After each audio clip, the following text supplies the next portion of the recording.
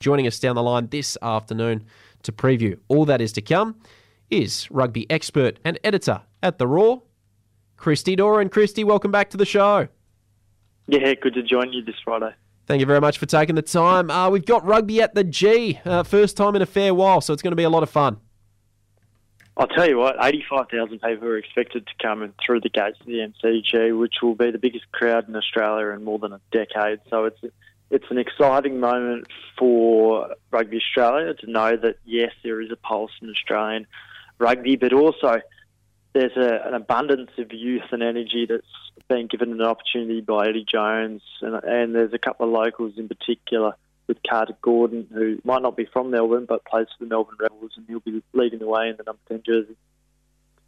How are they looking in your eyes, Christy? I mean, they're coming off some pretty disappointing performances in recent weeks, and now they face a pretty ominous-looking All Blacks team.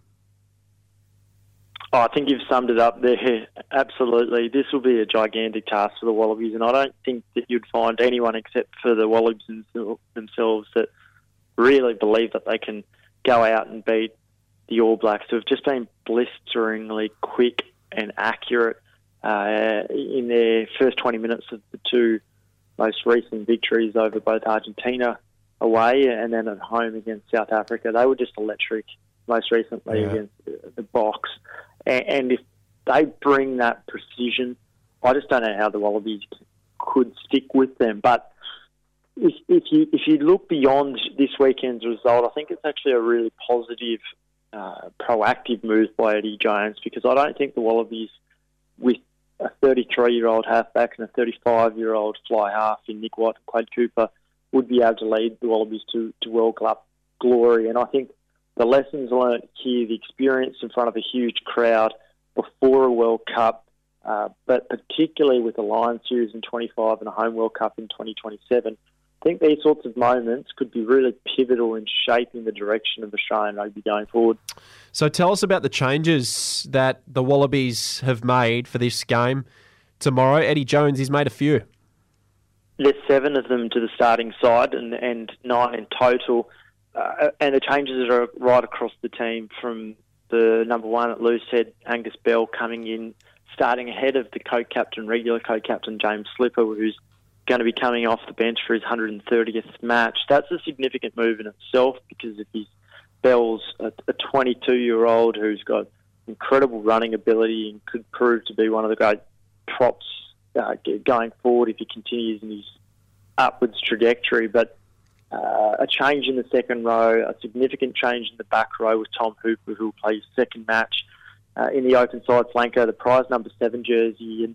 And that caught a few people by surprise, given that he actually has only played 1 match in that position for the Brumbies since making his debut a couple of years ago. He's typically a guy who can line up either in the second row or on the side of the scrum in the blind side flanker position.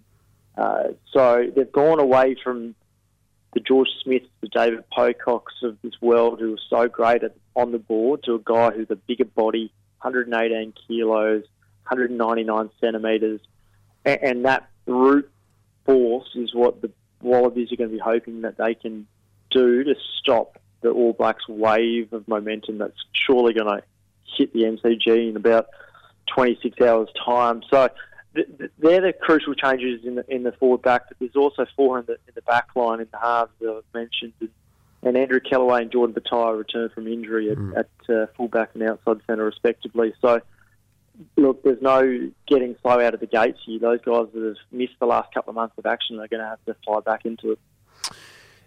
Lenny Ikitau, how's he looking? What's the latest on him? Yeah, of course, a really proven operator at outside centre, one of the best defensive outside centres in the world. A fractured scapula it was against Argentina, where he came off after 18 minutes. He fought on for about another 10 minutes after injuring each shoulder in the process of scoring against the Pumas. Look, we're not going to see him throughout the rest of this home campaign down south before they go to France.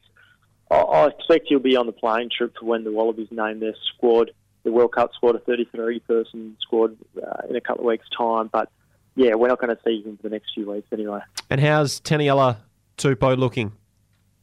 Well, look, he's still probably not as lean as you'd probably hope, or Eddie Jones would hope, but he's getting back, and it's such a positive sign that he's been selected on the bench because, of course, he came off with a ruptured Achilles back in November, and I was over there in Dublin, and you could see him in an absolute agony out in the field there at Lansdowne Road. It's a great sign that he's playing his first match for the Wallabies since then. It's just going to be his second appearance after coming back for Australia a fortnight ago against Tonga.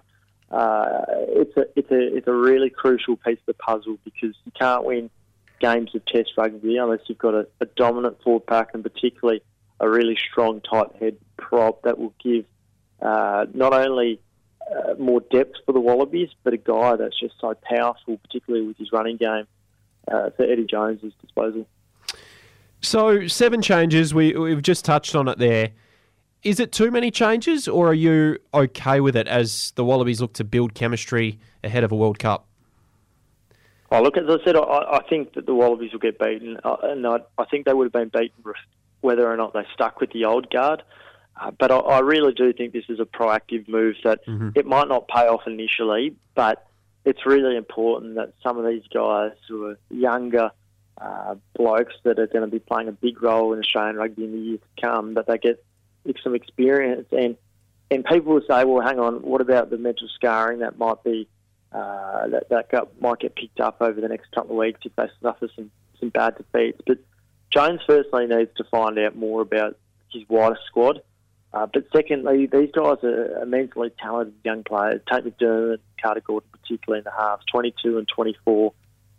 They're guys that aren't, they don't have the scarring of a lot of the Wallabies that have been there for more than a decade, that have been there, thrown out, and just haven't got the results. So, look, I can't see the Wallabies winning back the Bledisloe Cup this year, perhaps not even next year, but I think this is a move that if you look at the history of France in 2019, Fabien Galtier turned to a younger generation of players coming through, and they're peaking now, ready to host a World Cup.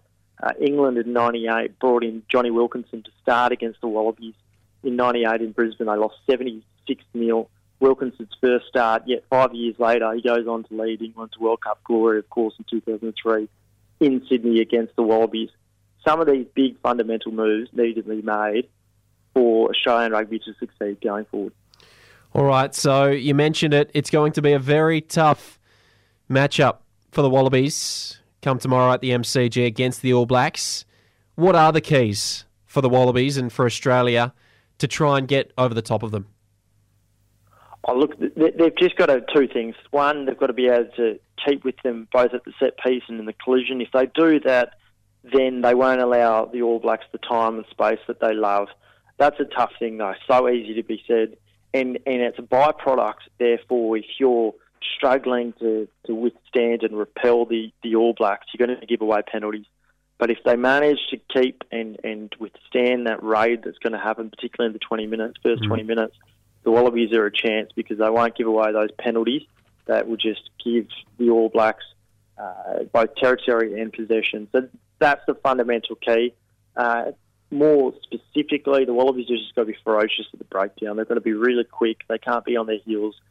And I spoke to Simon Porter, the former World Cup winner, yesterday, and he said this isn't just a 1 or 2 person job. It's all 15 guys that have to be proactive and aware and switched on from start to finish at the breakdown so that they just don't allow the All Blacks easy ball for their magnificent backs to be able to run with it and pull the Wallabies to pieces. Christy, a pleasure. As always, thank you very much for taking the time and enjoy tomorrow's game. Thanks very much. Cheers. Thank you. There he goes. Christy Doran from the Raw on Sports Drive this afternoon, talking the latest in rugby ahead of the Wallabies matchup against the All Blacks at the MCG.